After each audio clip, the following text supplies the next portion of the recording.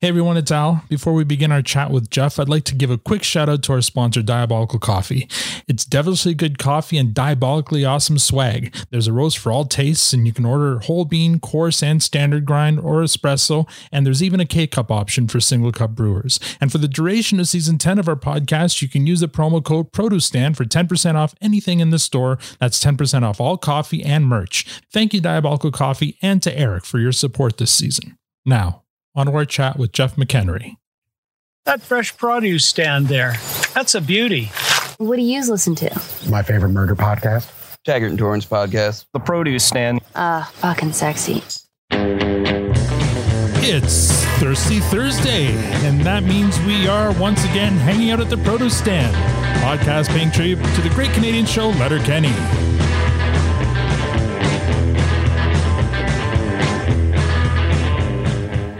Now, I know what you're thinking. There are many other podcasts about Letterkenny out there, but this one is about to uncover how the shit got on the outside of the toilet.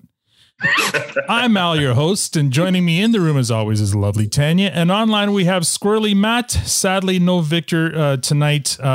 He sends his regrets, but he's got a day job and it came calling. So unfortunately, he couldn't make it, and he really wanted to be here, Jeff. So speaking of which, I let the cat out of the bag. Joining us tonight, he is the winner of the 2005 Tim Sims Encouragement Fund Award, 2006 Yuck Yucks Great Canadian Laugh Off, the best newcomer at 2007 Canadian Comedy Awards. He was nominated for Best Male Stand-Up in 2015. He's appeared at every major Canadian comedy festival. In 2011, his 1 Hour Comedy Now special aired on CTV and on Comedy Network. He's also appeared in various films and television shows such as Dog Pound, Hotbox, Murdoch Mysteries, John Doerr television show, and of course, we all know and love him as Alexander on Letterkenny. Please join me in making some noise for Jeff McEnery. Wondrous! Oh my god! Oh my god! Oh my god! Wait! Oh my god! I regret nothing! Welcome to the Produce Stand, Jeff. Oh, thank you so much for having me, everybody. First of all, did I pronounce your name properly? McEnery, is it? Yes, you did. Yeah. Awesome. Good. You mentioned every credit I've had in 20 years of doing this, so I appreciate that. Well, it's what I do. Amazing. Thank you so much. There was a Doritos commercial I did in 2009. You missed, but Damn it, Al! You have one job. One job, Al. One job. And you know what? I know that Dorito commercial because I've seen it, so I remember it clearly. So thank you so much for joining us. First of all, where are you speaking to us from right now? Oh boy, I am in lovely Winnipeg because I have a horrible agent. Is the comedy festival happening right now? Oh no, not even that. No. You're just in Winnipeg. Yeah. Here's something fun to do in the winter. Rumors Comedy Club. It's a great club here in Winnipeg, and every other time I've done it's been in the summer, and so I got the chance to do it, and the show's been wonderful. But I think Saturday's supposed to be minus 41. So, oh my god! Yeah, you take the good with the bad. Yeah, I guess so. Oh, that's really bad, though. Minus 41. Yeah. Oh. Hard pass. How long have you been at the live show? Like back at the live show since the pandemic? I started back. I'm crazy. I got the OCD and everything. So I didn't do the whole people were doing it we're doing it in the weird in between period and everything. But I didn't start again until last September after I got my 2 shots. Right. The numbers went down. Okay. So, but do you find that, people are so happy to be back in a club again and maybe the audiences are more lively or more receptive? Yeah, it's been a mix of that. That's what I thought it was going to be. Mm-hmm. And I've found it's been a mix of that and also I'm sure you've seen the cell phone video footage of Americans on airlines right now. Right. Oh no. So it's people are really happy to be out, but there's also a small segment of people that just completely forgot how to interact in public. Like it's right. Yeah. Yeah. They're learning all over again. Yeah. Well, we're going to get to Letterkenny, but let's kind of take it from the beginning. And I mean, you're in Winnipeg right now, but that's not where you're from originally, right? And no, from Acton, Ontario, small town. Acton, Ontario. Now, Worth the drive to Acton. There you go. They say, Forgive us for not being original, but we do have a lot of American listeners who have not heard that, I'm sure. But is it worth the drive to Acton? Yeah, you know, no. Yeah. I got it was a leather coat store. Yeah, the old Hide House. Yes, in Acton, and they had this big campaign back in the 80s. It's worth the drive to Acton. Yeah. I remember it well. That's kind of what we're known for. And then they built a store in downtown Toronto, so it wasn't even worth the drive anymore. You didn't have to endure any longer. We fell victim to that commercial. I remember my dad one year saying, "Okay, I'm gonna buy you all leather coats. Let's get in the car." We were in the car so long. We're all we're north of Toronto ourselves, and oh my goodness, it was not worth the drive. I got to say, mind you. For a store that's dedicated to all things made by dead animals, it's impressive. It's large. It's comprehensive. There's a lot there. Yeah. And it was a big deal for a small town. Like you guys, even I'm sure. a few years ago, it was like a little over 9,000 in Acton, probably a hell of a lot less when you were a kid. So you're right up there with Listowel and size. Mm-hmm. Yeah, definitely. Yeah. And it's funny, if you ask anybody from Acton if they've been in the old Hide House, they tell you no. Like I've never been in there. Really? Haven't you? No. Wow. No. It's like somebody who grew up in Toronto's never been up the CN Tower or something. I mean, that's your which is CN more Tower. true than you'd think it's. No, I know. I mean, I remember. I can't remember how old I was before I first went up the CN Tower, and not that I live in Toronto, but I was close enough. Yeah. Anyway, I was just in Acton actually a couple of months ago. I was at a bar called the Tanner's, which is just across the street from the old Hide House, which is surreal. Yes, Tanner's. Yeah, there you go. Yeah. We went there for a lunch meeting, and they said we should come to Tanner's. That's the place to be. So are you familiar with that place? Yeah. It's one of the 3 restaurants in town. Yeah. And it has the less amount of winos. So yeah, if you want to go somewhere, that's probably, unless you want to talk to my uncle for an hour, all of his divorces, I would say go to Tanner. Very nice. Do you still live in Acton, or where do you live now? No, I'm in Toronto now. You're in Toronto? Yeah. Very cool. Where'd you go to school? I went to Humber for the comedy program. Yeah, that's how I got my start. I think K-Trev did it as well. Yeah, I think he did it a few years before I did. Well, and speaking that's how I got started. K-Trev. We'll get to Letterkenny, but first about you. So was stand-up always the first thing you wanted to do? Not acting? Yeah, very much so. Yeah, I was a pretty good writer growing up, and I knew I loved stand up when I was a kid. So I'd watch Just for Laughs every summer, and comics and Comedy Now, and I loved stand up a lot. And when I went to Humber, I was lucky in that some people take a while to kind of find their voice on stage, and I was just lucky in that I kind of figured out who I was going to be on stage pretty early on. Mm-hmm. So I've been doing it ever since, really. Humber's quite the school. They've got they're renowned for their music program. I think they have a pretty good film and television or animation program as well. And I didn't even know about the comedy program. So, I mean, who were some of your classmates that would we know anybody, or other than you, obviously? My friend, Steph Tolev. Steph's doing really well in Los Angeles now. She's doing great. She just got on with the Comedy Store, which is a huge accomplishment. Yeah. Very few Canadians they call it past, right?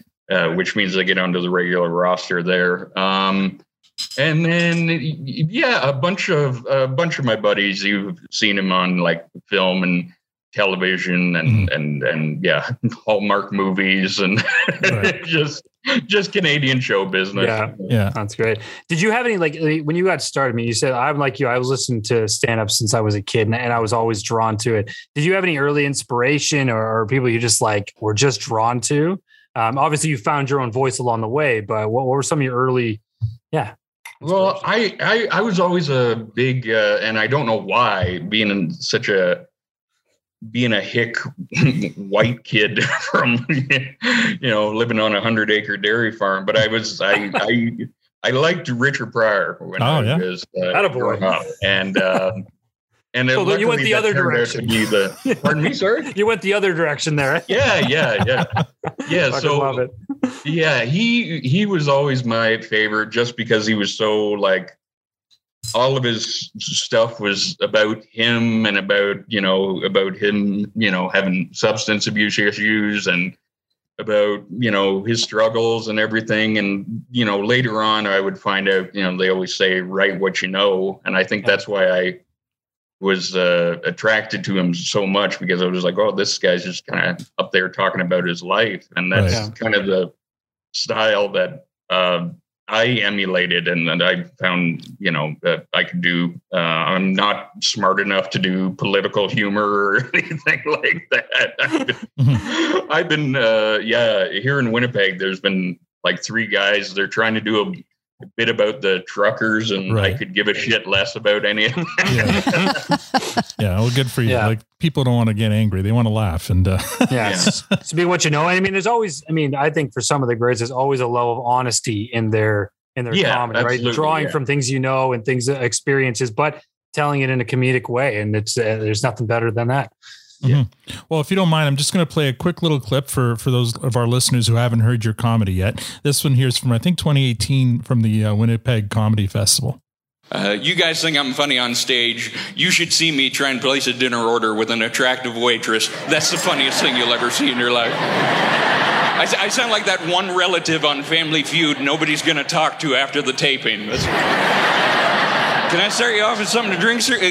Coke, Pepsi, Sprite, Mountain Dew. Screw it. Pass.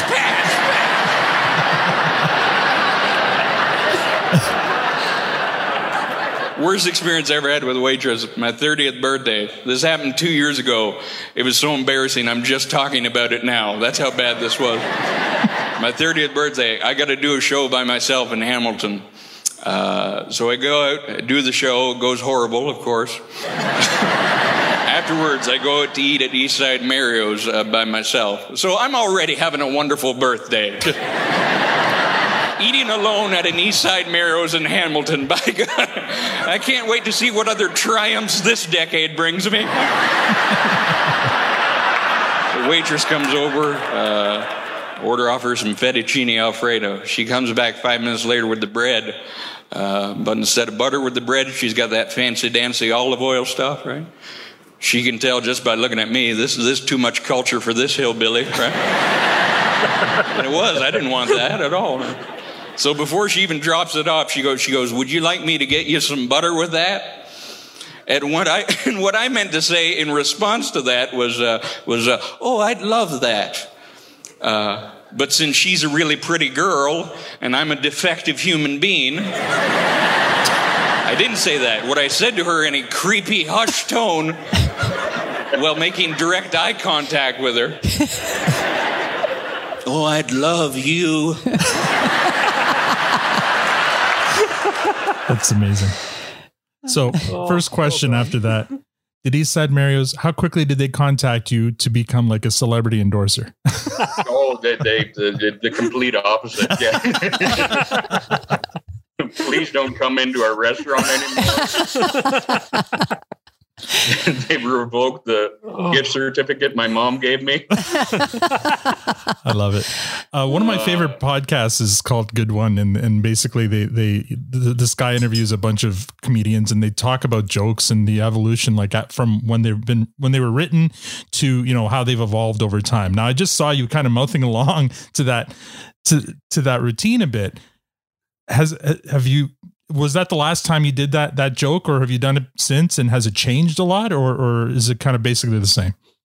It's pretty much the same. I kind of have a different process than a lot of guys because of the whole OCD thing I have, which is where a lot of guys and female comics will like, they'll kind of have an idea and they'll flesh it out on stage. Right. Whereas I tend to write it over and over and over and over and over again until I bring it to the stage, and that helps with my memorization as well. Right.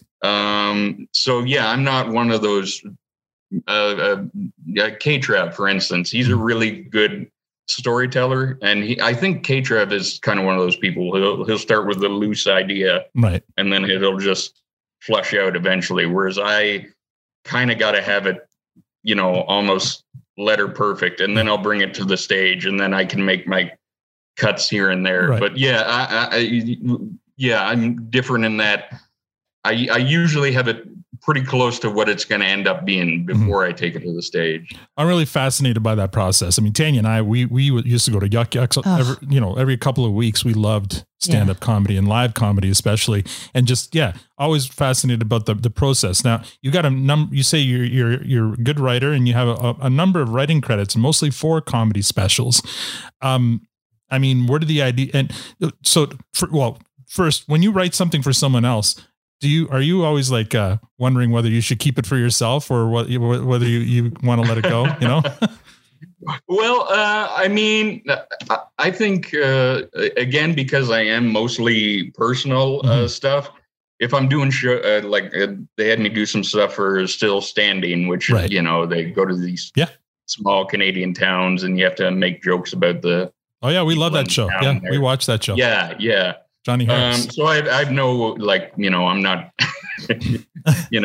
I'm not a geologist in Swift Current, Saskatchewan. So the jokes I write about that, you guys can have that one. Right. Right.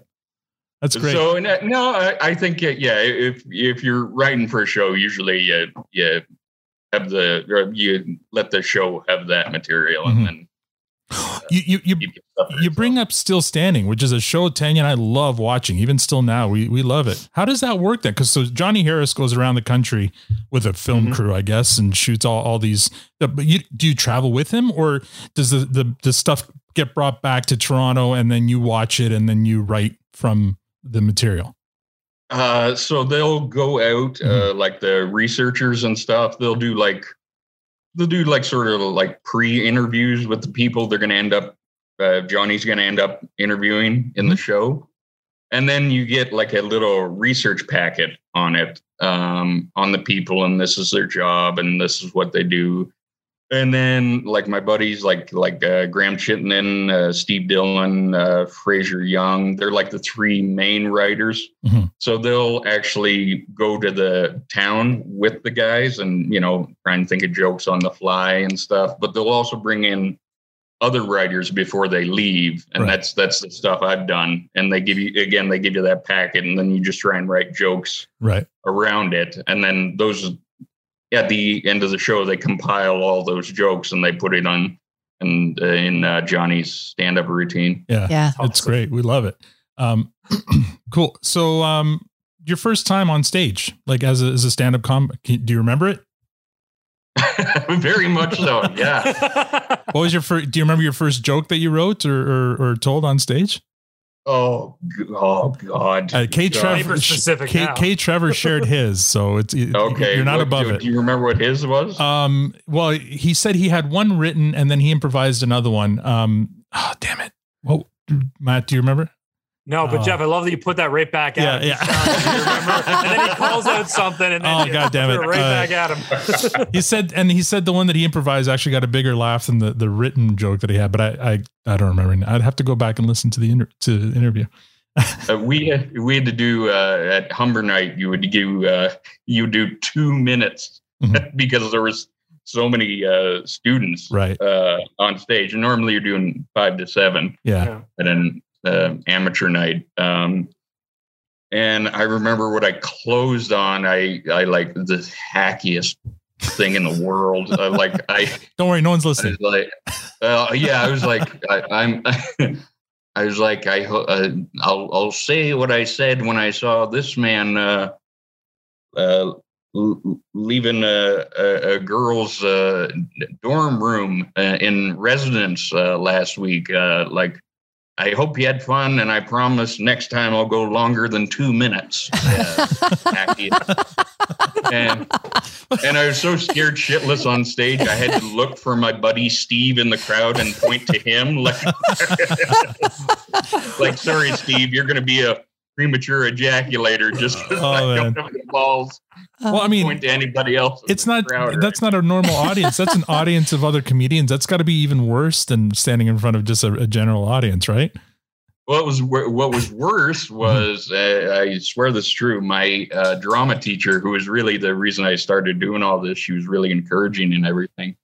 They organized a field trip around my first set, and I didn't know about that. Oh, no. So, yeah. So I show up to Yuck Yucks, and there's a bus out front, like a school bus. Wow. And it's like 50 people from my school. Oh my no pressure at all there. No, exactly. But you're a Yuck Yuck, so by then you're a little more polished than those 2 minutes. So. Yeah. But the nerves. Yeah, I bet. So yeah, I ended up doing well, but it wasn't real. It was a bunch of people cheering my horrible jokes. It was a home crowd assisted. Yeah. Well, I can tell you, I mean, the last few days I've been trying to get familiar with some of your comedy, some of your older stuff. I caught some of the Comedy Now one from a number of years ago. And there was one joke that I was like in stitches, just dying. It was around when you moved to Toronto from Acton, and I think one of your first apartments, and you were talking about opening the door for a girl and her response. Oh, yeah. And then it was all around how you ended up. Yeah, it's how you pick up girls, by doing polite deeds for sexual favors around the city. I was like in my car in hysterics by myself, and it was like, you're a funny ass dude, and that one made me laugh for sure. Oh, well, thank you so much, brother. Yeah. So what? No, it's fun. Yeah, it's great doing stand up. Yeah. What year were you at Humber for the comedy program?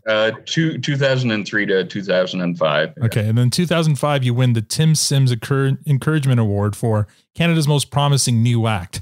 Talk about that for a sec. What was that? Is that a competition? Like a kind of? It was. Like a lot of things in Canadian show business. No longer exists? It was a thing at one time, yeah. Were you the last winner of it? Yeah, they gave it to me, and then they were like, "Yeah, let's just pack up shop. Let's shut this shit This thing's down. lost all meaning." Oh dear. No, it was so back in the day, like the 5 new comics in Toronto would get nominated for this Tim Sims Award. Right. You'd had to be doing it less than 2 years, and then you would do a couple of showcases. There'd be judges, and then they used to do a comedy special. And then on the special, they'd give the winner the award. And I was lucky enough to win it that night. So that was awesome. Fun. Or maybe you were good enough for it. Sure. Yeah. The best thing was I've lived with comics ever since I started doing this. So my roommate thought it would be funny if he, because I had to do a bunch of press and all this stuff. So I'm doing a interview with eTalk, and I was talking to them about winning the award, and I'd set the award down on stage, and my roommate thought it'd be funny if he just took off with the award. So yeah, that's what he did. So now it's me.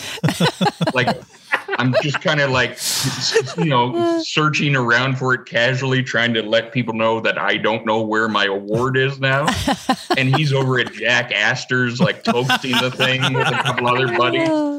Oh, and the founder that gave me the award, like the poor lady, she's like, "Oh, Jeff, like how could you do that?" So I'm having like an anxiety attack and everything. I eventually go home. My roommate comes back. He's been drinking all night with my award. Oh my God. He comes back in, and I'm so gullible. He comes in with my award, and I go, "You found it." Oh, he owned you at that point. Yeah. You still have some of that small town mentality in you, did you? Yeah, exactly. Yeah. Very nice. Well, I mean, that was, that set off a chain of awards, because in 2006, you win Yuck Yuck's Great Canadian Laugh Off. I mean, that's no small feat. Mm-hmm. That's all. That was great. No, guys, I was really supposed to be a star at one point. I really was. And here I am in fucking Winnipeg in February. Oh man. And then in 2007, Best Newcomer. So it only took you, by my calculations, 5 years to become a newcomer at the Canadian Comedy Awards. That's pretty good for the. Yeah, to be fair, that award. It was. I would say K-Trev took him 11 years to become the best newcomer. So you got that for you. Yeah. John Doerr won it the year before me. He'd been doing it like 12 years. They should rename it to What the Hell Do You Know Award. Very nice. I mean, so you've done some acting too, right? So you saw here you were in a 2008 film with James Franco, Sienna Miller, and David Carradine called Camille. So when did you start with the acting? I started. I got at Humber. You would have we'd have like these showcases at the end of the year, and one of the people who was at the showcase, like you would do sketches and you'd do stand up. And one of the people who was there, signed me to her agency. And that's how I got started acting. Yeah. And Camille is, it's, I'm having a hard time describing it other than to say it's a bad movie. It literally doesn't make any sense.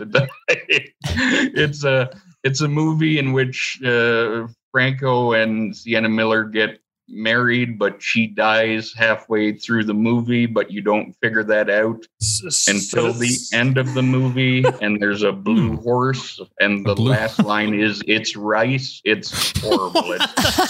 Well, the IMDb description has it as a twisted honeymoon adventure about a young couple on their way to Niagara Falls. There you go. It's very Canadian. All right. I hope they didn't send. I hope Sienna Miller turned down Elizabeth Banks' part in 40-Year-Old Virgins to do that movie. Whoops. Yeah, that was a bad mistake. Yeah. I hope they didn't send you on that press tour to promote the movie, because I feel like you wouldn't have done a great job. No. But that you're being generous thinking there was a press tour. One of the producers was Bruce McNall, the guy who went to jail for owning the LA Kings. So, well, he didn't go to jail for that. I think he went to jail for embezzlement, right? Yes. So when a blacklisted NHL owner is a movie producer on your film, I don't think it bodes well. Amazing. Now, you mentioned John Doerr a few times. I'm assuming you guys were buddies, maybe, since you're kind of coming up in the same.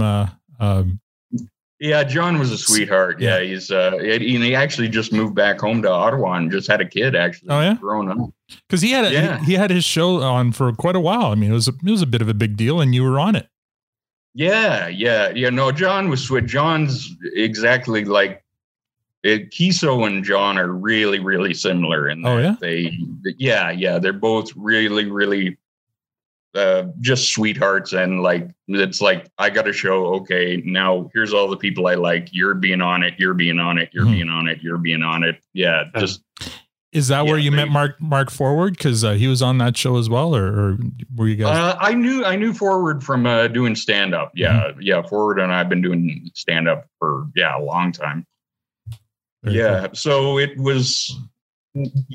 Yeah, I love doing John's show. It was a lot of fun in that it is similar to Letterkenny in that it was, do it our way a couple of times and then whatever you got, throw it in. And I love that style of. I don't think I'm particularly a good actor, so when they just let me say what I want to say for the first time, I feel like I'm better at that. Like, I'm in. Yeah, exactly. But I love that about, like, I find that in the comedy world as a whole, like you just described, is that it's a lot of, you know, I get this and I'm bringing my buddies and we're all going to just have a good time. And we're going to laugh, and they don't necessarily always care about how it looks. It's like, but are we laughing? Are we having a good time? Let's do it. I think the biggest case classic of that is the Billy Madison or the Happy Madison crew, right? Adam Sandler, who hit obviously the stream that he did, always brings his buddies along. And you see that in a lot of comedy spaces across the industry. It's like, bring our friends. Let's all just have a blast together because this is what we love. Yeah, exactly. Yeah, if it weren't for Adam Sandler, Rob Schneider would be in Winnipeg this week instead of me. Yeah, I would. I don't think you give yourself enough credit. You're way funnier than Rob Schneider. Very good. All right. So speaking of, TV shows or movies that have kind of difficult to describe plots, can you describe to me the plot of Hot Box?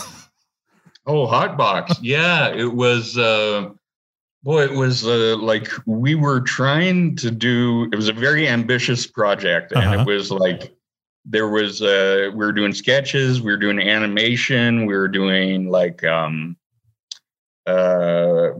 video game stuff. It was, it was a brainchild of Pat Thornton. And, there was some really, really funny stuff on that show. It just, unfortunately, we only got 1 year, which is too bad, because I think basically Pat did a show, Sunnyside, a couple of years later, and that was basically a better version of Hot Box. Okay, Sunnyside's really funny. Yeah, yeah, I've seen some Sunnyside. That shit was hilarious.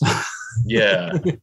Yeah, I do remember we had like no back in the day, the Comedy Network would produce stuff. They don't seem to do that anymore. They seem to like to put 13 episodes of Big Bang Theory on in a row now. Right, but, yeah.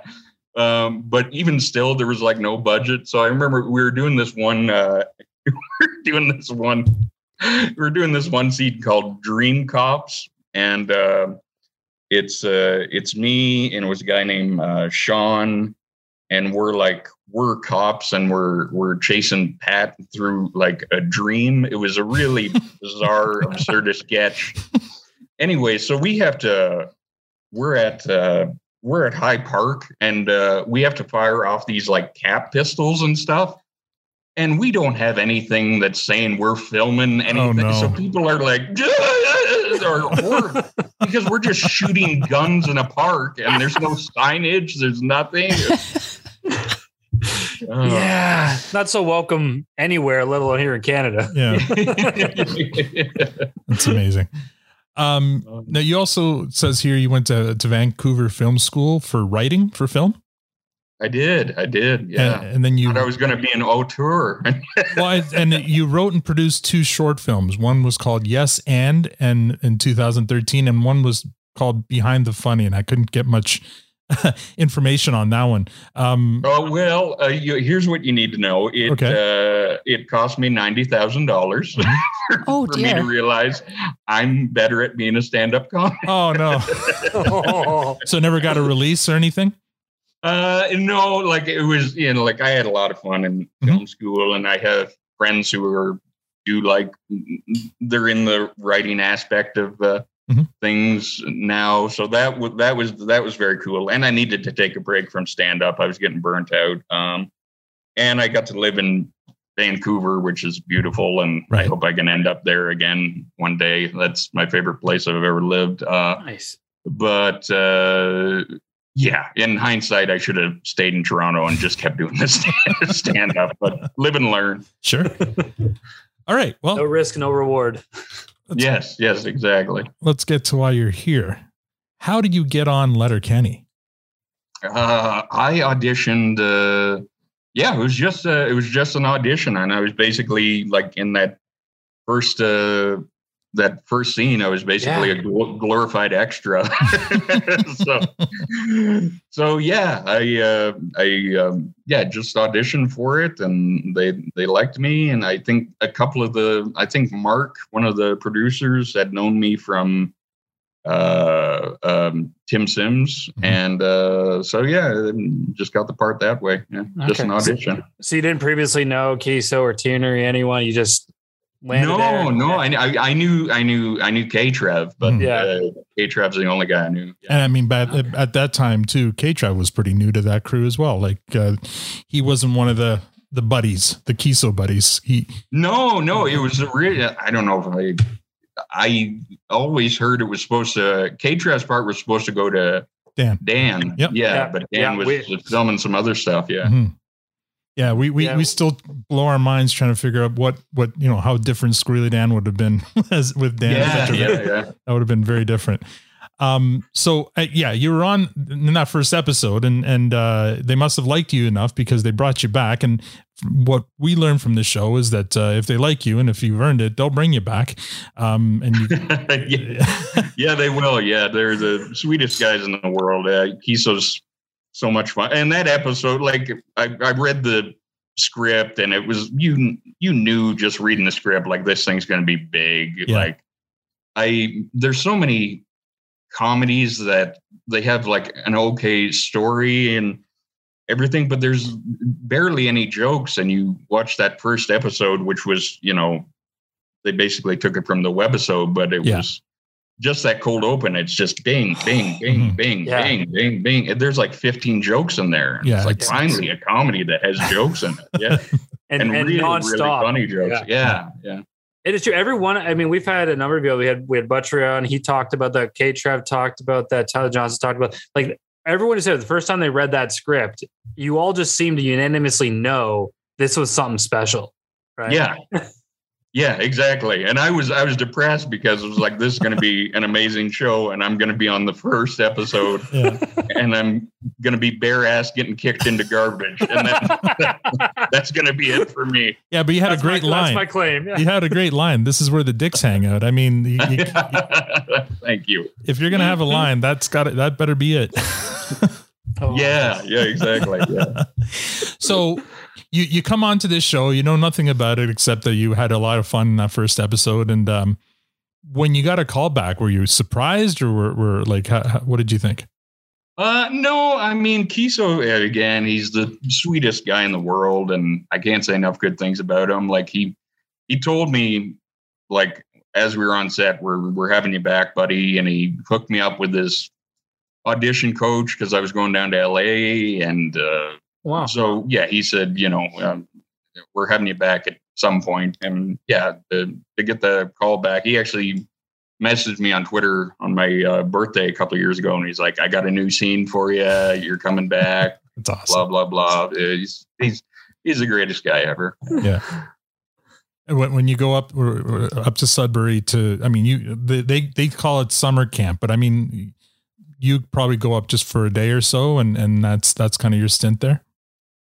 This past season was like 4 or 5 days. It's the best. It's the best they film in Sudbury because they give you a travel day there and a travel day back. So right. You're making money that way. Yeah.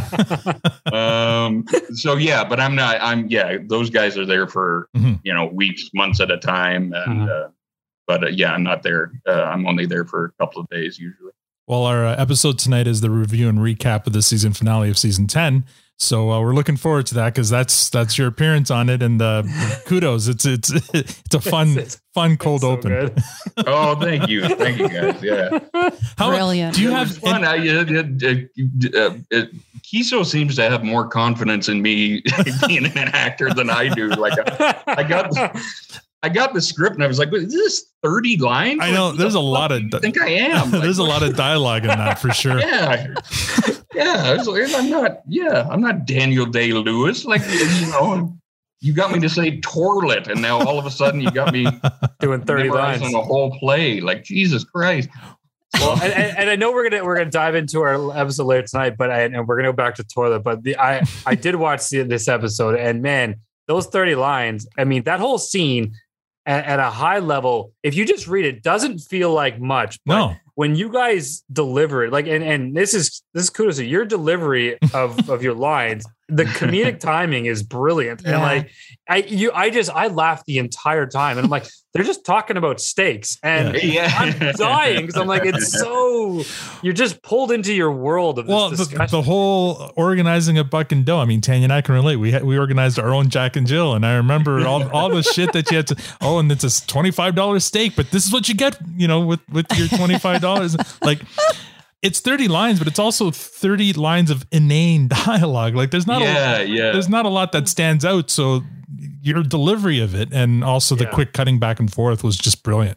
Yeah. It was you watch the show and it's like you guys know from having watched all the shows, like you just like, as soon as I read it, okay, it's going to be that Letterkenny patter, that bing, bing, bing, bing, bing. Yeah. And I know exactly how, I think Jared says like, hey now, oh now. And I knew exactly how he was going to say it. And I knew it was going to make me laugh. Yeah. Please don't have the camera on me when he says that.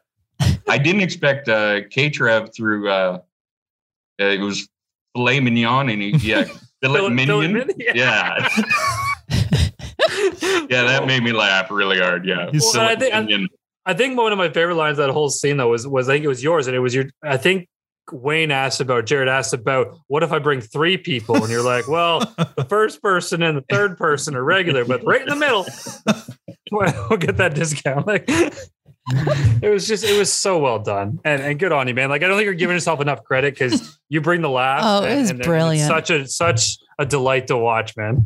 Oh, thanks, guys. I appreciate that. I don't know if you can say, but will Alexander appear in season 11 as well? I can't say anything. That's not fair. Well, I had to try. You can't. They've got me on the confidentiality agreement. Yeah. All good. They win the lottery like Roseanne in season 11. Yeah, you're gonna be surprised. And you're gonna pay somebody to clean the shit on the outside of the toilet. I gotta say though, that cold open for the last one there, it was by far my favorite cold open. Like you absolutely win it hands down. Sauble Beach references. You win it hands down for me. You don't understand how closely we relate to this cold open. Tanya and I have camped at White Sands in Sauble Beach. We've done all that stuff. So every time you said something, we're like, oh my God, that's. I just love though how you reference like she's a twat and he's a what was he now? I can't remember. He's a grump and she's a twat. Like I was saying, there's not going to be many people. Like it was brilliant. Brilliant. Maybe we should. Well, you're probably working tonight. I was say maybe you should come on when we recap the episode. So let's talk a bit about. I mean, because you're not the only stand-up comic on the cast. You have K-Trev and you have Mark Forward. Am I missing anybody? No, it's just does stand up. Yeah. Yeah. Have you crossed paths with those guys on the circuit, and how often? Oh yeah. I used to work with Mark a lot. Mm-hmm. We were both Yuck Yucks guys, right? And he was always great, especially when I first started out. He was a really good, like, I would open for him, and he would close. And Mark's just a killer. And he was one of the guys. Like, there are other people, Tim Nutt, Chuck Byrne. These are guys you don't know, but really, really good comics who kind of were like, you're really funny and you're coming on my show. And we're going to have a good time, sort of thing. Amazing. Are you, you've watched episodes of Letterkenny, but are you a fan of the show? Like, have you watched every single episode? Like, oh yeah. No, I love the show. Yeah. Mm-hmm. I really like how, Jared never really I went to school again for like script writing and everything, and Jared never really did. And I think it actually works because they do basically everything you're not supposed to do. Mm-hmm. They do, like, I was always told, don't do one-sided scenes, which is basically a character talks and then the other character has nothing to do except say what or who or what. that toilet scene, that's a one-sided scene. I love it completely. Yeah. All they do is ask me questions. Yeah. They're like, and we're also told to like don't sacrifice story. Just so you can get a joke in, and they do that all the fucking time on this show. More of that than it's not. Yeah. So they, and the Marie Fred episode, where he first meets her, and I think it's like the last 7 minutes of the show. There's no dialogue. We love that. Yeah, Les Eeks.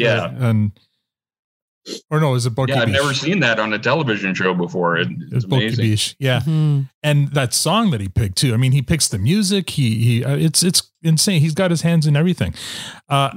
I feel like they foster a culture of rule breaking though, because we had Billy Buttrey on and we asked him about specific scenes. Like, for example, when they're sitting on the back porch of the farmhouse and that piece of wood is obstructing their face, that breaks like so many rules in cinematography. and Billy's just laughing and saying, yeah, but that's what we decided to do. And, but that's how you get creative, right? That's how you get stuff you've never seen before, I guess. Yeah, exactly. Yeah, no, it's a fun show to watch just because they don't follow the rules and they follow their artistic vision. Yeah. Well, on that, I mean, I always ask this to every guest, and it feels like a good point to put it in, having that early audition, getting it, then getting the callbacks. And I mean, you clearly are a fan and see it. We all love the show. I think it's something special. It's something amazing that they've done in TV. From your perspective and what does it feel like to be a part of something like this? Yeah, it's crazy. It's going to be one of those things. Like I like my stand up and everything. I think I'm a pretty good stand up, but yeah, it's going to be one of these. Thank you. But yeah, it's crazy in that even though I'm just a tiny piece of it, I'm going to be a tiny piece of something that's going to be remembered for a long time. I think, and just have that is very, very cool. Yeah. Well, you mentioned that scene in Bucky Beach, the scene, the musical montage, basically where Wayne meets Marie Fred. I was going to ask you, what's your favorite scene? Would that be it? Oh man, I wish I could remember the exact dialogue, but it's the cold open, the dad noises. Oh, dad! My favorite one. You like that? Okay, Dad. There's a few lines in there that just kill me. Just was it like just PBR Field of Dreams? Or something like that. Oh, there's some great stuff in there. Dad noises kills me. Yeah. That's so dad that he went to check my tire pressure or something like that. Yeah. That's amazing.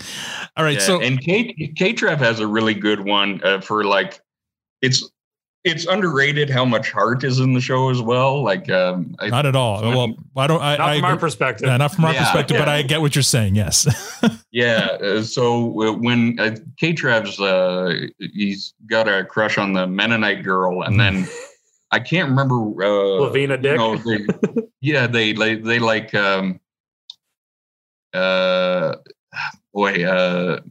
She like acknowledges he likes him back, and K-Trev kind of does like the John Candy, the bashful sort of look at the ground and look up, and like it's a really cute little moment there. It's a really good piece of acting by K-Trev. Yeah, I really like. He's one of our favorites for sure. All right, we have some listener questions. People, we asked our DM group if they hadn't. We told them you were going to be on, and they were all very excited to hear that. And so we asked them for some questions. So here they are. Some of them might be you may have already answered, but if not, we can skip those. So first one here from our buddy Challenger. Did he have to show experience as a plumber and or janitor to secure the role? No. I think Alexander has no idea what he's doing whatsoever. I think that was Gail being nice. Just this guy's always here, so let's just give him something to do. So another one from Challenger said, which skid was the one that got the shit on the outside of the toilet?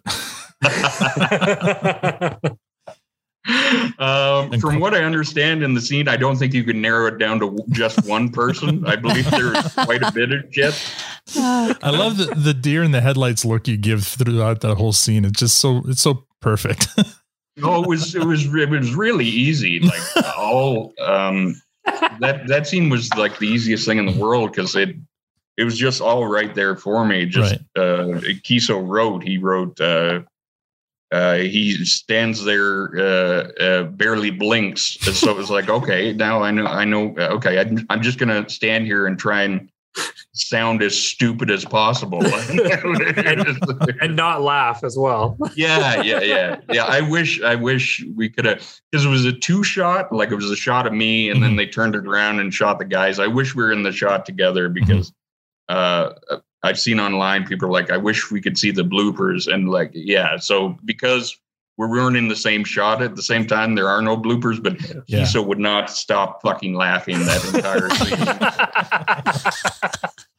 Yeah, we hear that about him, that he likes corpsing in a lot of shots. He breaks so much, yeah. That's amazing. Yeah, there's I think in the last episode there, where they're being drunk, there's in the cold open, you can see him break a bit. And I was like, yeah, that's that Kiso that tuck his head into his shoulder sort of thing. Yeah, he breaks, But when he breaks, it means like it means you're doing a good job. Like praise from Caesar. Yeah. Our buddy Trace here asked, where did they come up with Torlet and Uranus? Uranus. I have no idea. That's just the guys. From the mind of Jared. Yeah. It's funny because my cousin Dave actually calls a toilet a twirlet. Oh, really? He even adds a W in there. Yeah, so it's twirlet, but nice. So yeah, when I got the thing, it said, stare straight ahead, blank, and twirlet. It's like, I know exactly how to do this. Yeah.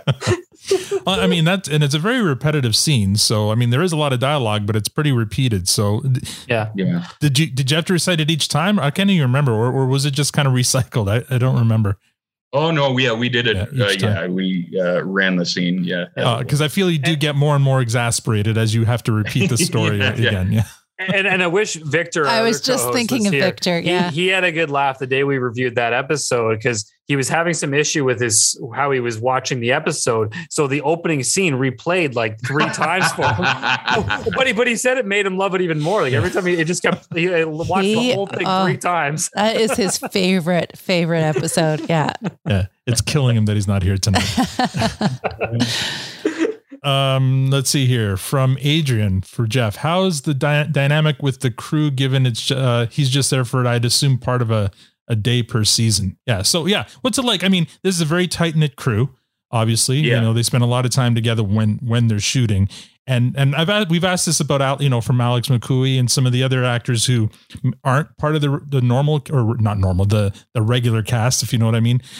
How is it coming in to that, because you're probably only there for a day, right? Yeah. They're all really nice. They're all, everybody, it's a little thing, but like Michelle and Dylan and like everybody knows your name. Everybody talks to you. Everybody's a sweetheart. Like, it's very laid back. It's, I've been on some show. I did a movie called Dog Pound, and the cast was about to mutiny. Like nobody liked each other. Oh, It was terrible. They really do have that that bullshit. You think it's fake because they say it in every press interview. They really do have a family-like vibe on the show. Right. You can tell everybody really likes each other, and everybody's really supportive and really professional. Mm-hmm. That's cool. Awesome. Stephen Walker, you kind of already answered this, but just in case, what was it like being there, season 1, episode 1, and then coming back seasons later? Had things changed? And if so, how and how much? Like how had they changed? Their way, Jacob is like, he knows exactly what he wants now. So it's just like, that's why I love being on the show is, and especially like having these parts where like, I always was a big American Office fan. And I always thought Creed had the best role in show business where like he would get like 4 lines, but they'd all be hilarious. Right. And then he could just leave. And that's what I always like. I don't like sitting in a trailer for 12 hours while they adjust the lighting and this and that and the other thing. So for the guys to give me a couple of episodes every year and give me some funny lines, like that's perfect. And it's changed in that I remember doing that first episode, like knowing it was going to be really, really good. But that scene where like, you know, I'm like, taking a piss and the guy kicks me in the ass and I fall into garbage. And, I think because it was the first shoot, Jacob wanted to get it right. So we did that thing over and over. Really? Yeah. And like, and do you do your own stunt, or did you have a stunt butt, or was that your butt and that was you? Oh, no. Yeah. That's my real ass. Yeah. At some point, when I was filming that, it went from I'm being part of a cool show to feeling like, oh, I'm a guy getting kicked in the ass into garbage. Yeah. It almost felt like doing this for 4 hours. Almost felt like you're being hazed. Yeah. But now, like, I mean, that, pretty much all the shots I've been in has been bang, bang, bang, bang, bang. Like they've got it down to a science. Everybody has their character. Everybody knows exactly what they're doing. Like Jacob knows how he wants it shot. It's so quick. It's they've tailored their craft by now. They know what they know what's what. Yeah, they know what they're doing. Yeah. Another one from Adrian. How much of the slow learning characteristics were written, and how much of it was did you add or were added after? Pretty much it was all of them there. It was just, as I said, it really wasn't that hard for me. Just, you're slow and you don't blink. You're just completely bamboozled by this situation. The only thing I remember us adding in that scene was like, at the very end, Jacob said to me, he's like, for the last little bit, he's like, now, like, I think I say, but I'm like, I know how the shit got on the toilet, but why would someone shit on the outside of the toilet? And he's like you're like bamboozled, like you're trying to put that together in your head. So I'm like, I'm using my fingers and I'm trying to piece it together. And then I come to the revelation that, I'm actually cleaning up shit and I kind of have a crack in my voice because I'm so upset about it. Like, that was all kind of on the day, but everything else was, I kind of knew what I was doing going in. Can you remember how many takes that toilet scene took? It honestly wasn't too many. Like we did it like 2 or 3 times, and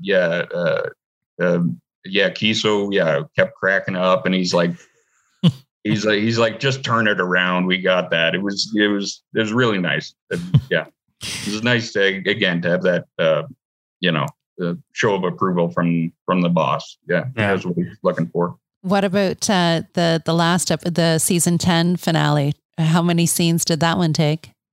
That one didn't take very many at all either. Yeah, that one also was like again, I knew exactly what they wanted, and hopefully I think I gave them what they wanted anyway.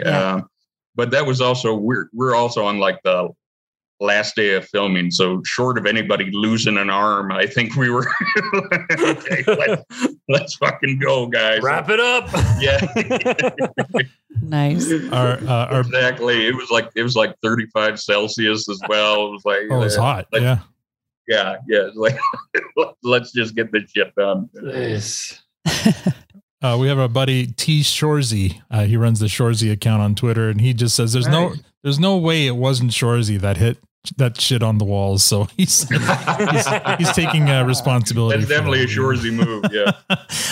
And just a comment from our friend Awesome. She's the Letterkenny Reddit, one of the moderators on Letterkenny Reddit. She says, Mr. McEnery, did you know that at the time you were condemning me to an indefinite period of having to flag and remove pictures of the world's nastiest bogs from the sub? So I think that's her way of saying thank you. You know what? I did know that at the time. You know what? I did. I just didn't care. And she'll appreciate that answer. Yeah. Have you done an AMA yet on Reddit? No, I haven't. I bet she would love to have you if you'd be interested in doing one day. Yeah, for sure. All right, I'll let her know. And she didn't ask me to ask you, but I know that she would probably love to have you. So yeah, those are all my listener questions. I mean, Jeff, thank you so much. You answered every single one of them. So why don't you tell us how people can reach you or promote anything that anything coming up? Okay. Yeah. So it's just my name for like Twitter. So I'm at Jeff McEnery. That's JEFFMCENERY.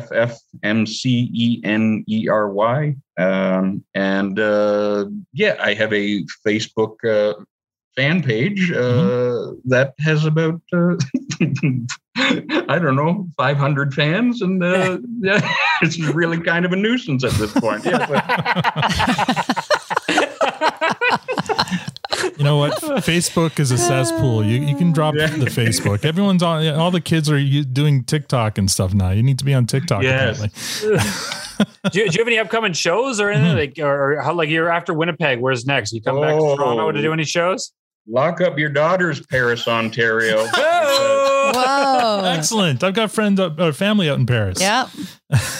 Oh, there you go. Yeah. So I'm at the Gator's Tail Pub in Kitchener, Ontario.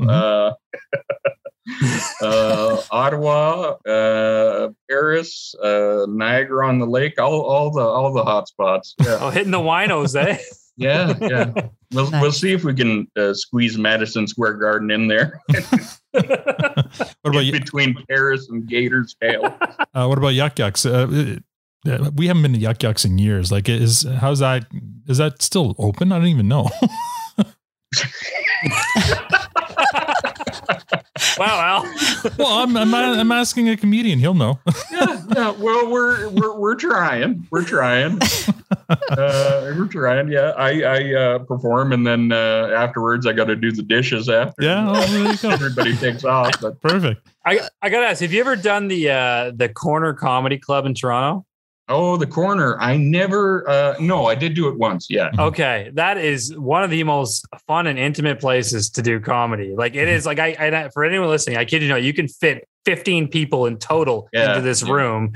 The comedian stands on like a barrel at the front of the room with tables in close proximity. The bar is like a fridge. It's great. And it's, I was curious if you've been there. So I've been there once and it was such a blast. Yeah. It's great. Yeah. Yeah. Well, Yuck Yucks was our place when it was at Young and Egg, but then they moved and we they moved downtown. We had children. Yeah. And we had kids. That's it. Kids fuck everything up. That's the lessons to be learned right now. But yeah, we Laugh Factory, Laugh Resort, all those places we loved, but Yuck Yucks was our jam for sure. We saw some great acts there. All right. Well, thank you so much, Jeff, for joining us tonight and for being accommodating, by the way. You moved your schedule for us and we appreciate that. And hopefully we'll have you back if you'll have us back. Oh, I'd love to, guys. Yeah, no, I had a wonderful time. Yeah. Okay. So appreciates it, man. Yeah. And have a great set tonight in Winnipeg. Thank you. I'll try my best. All right, I'm gonna stay warm. Oh yeah, stay warm. I will. That might be difficult to do. I'm going to play us off here with one of my favorite songs from the show. It's "Fashionable People" by Joel Plaskett. Emergency. Let's get this going a little bit.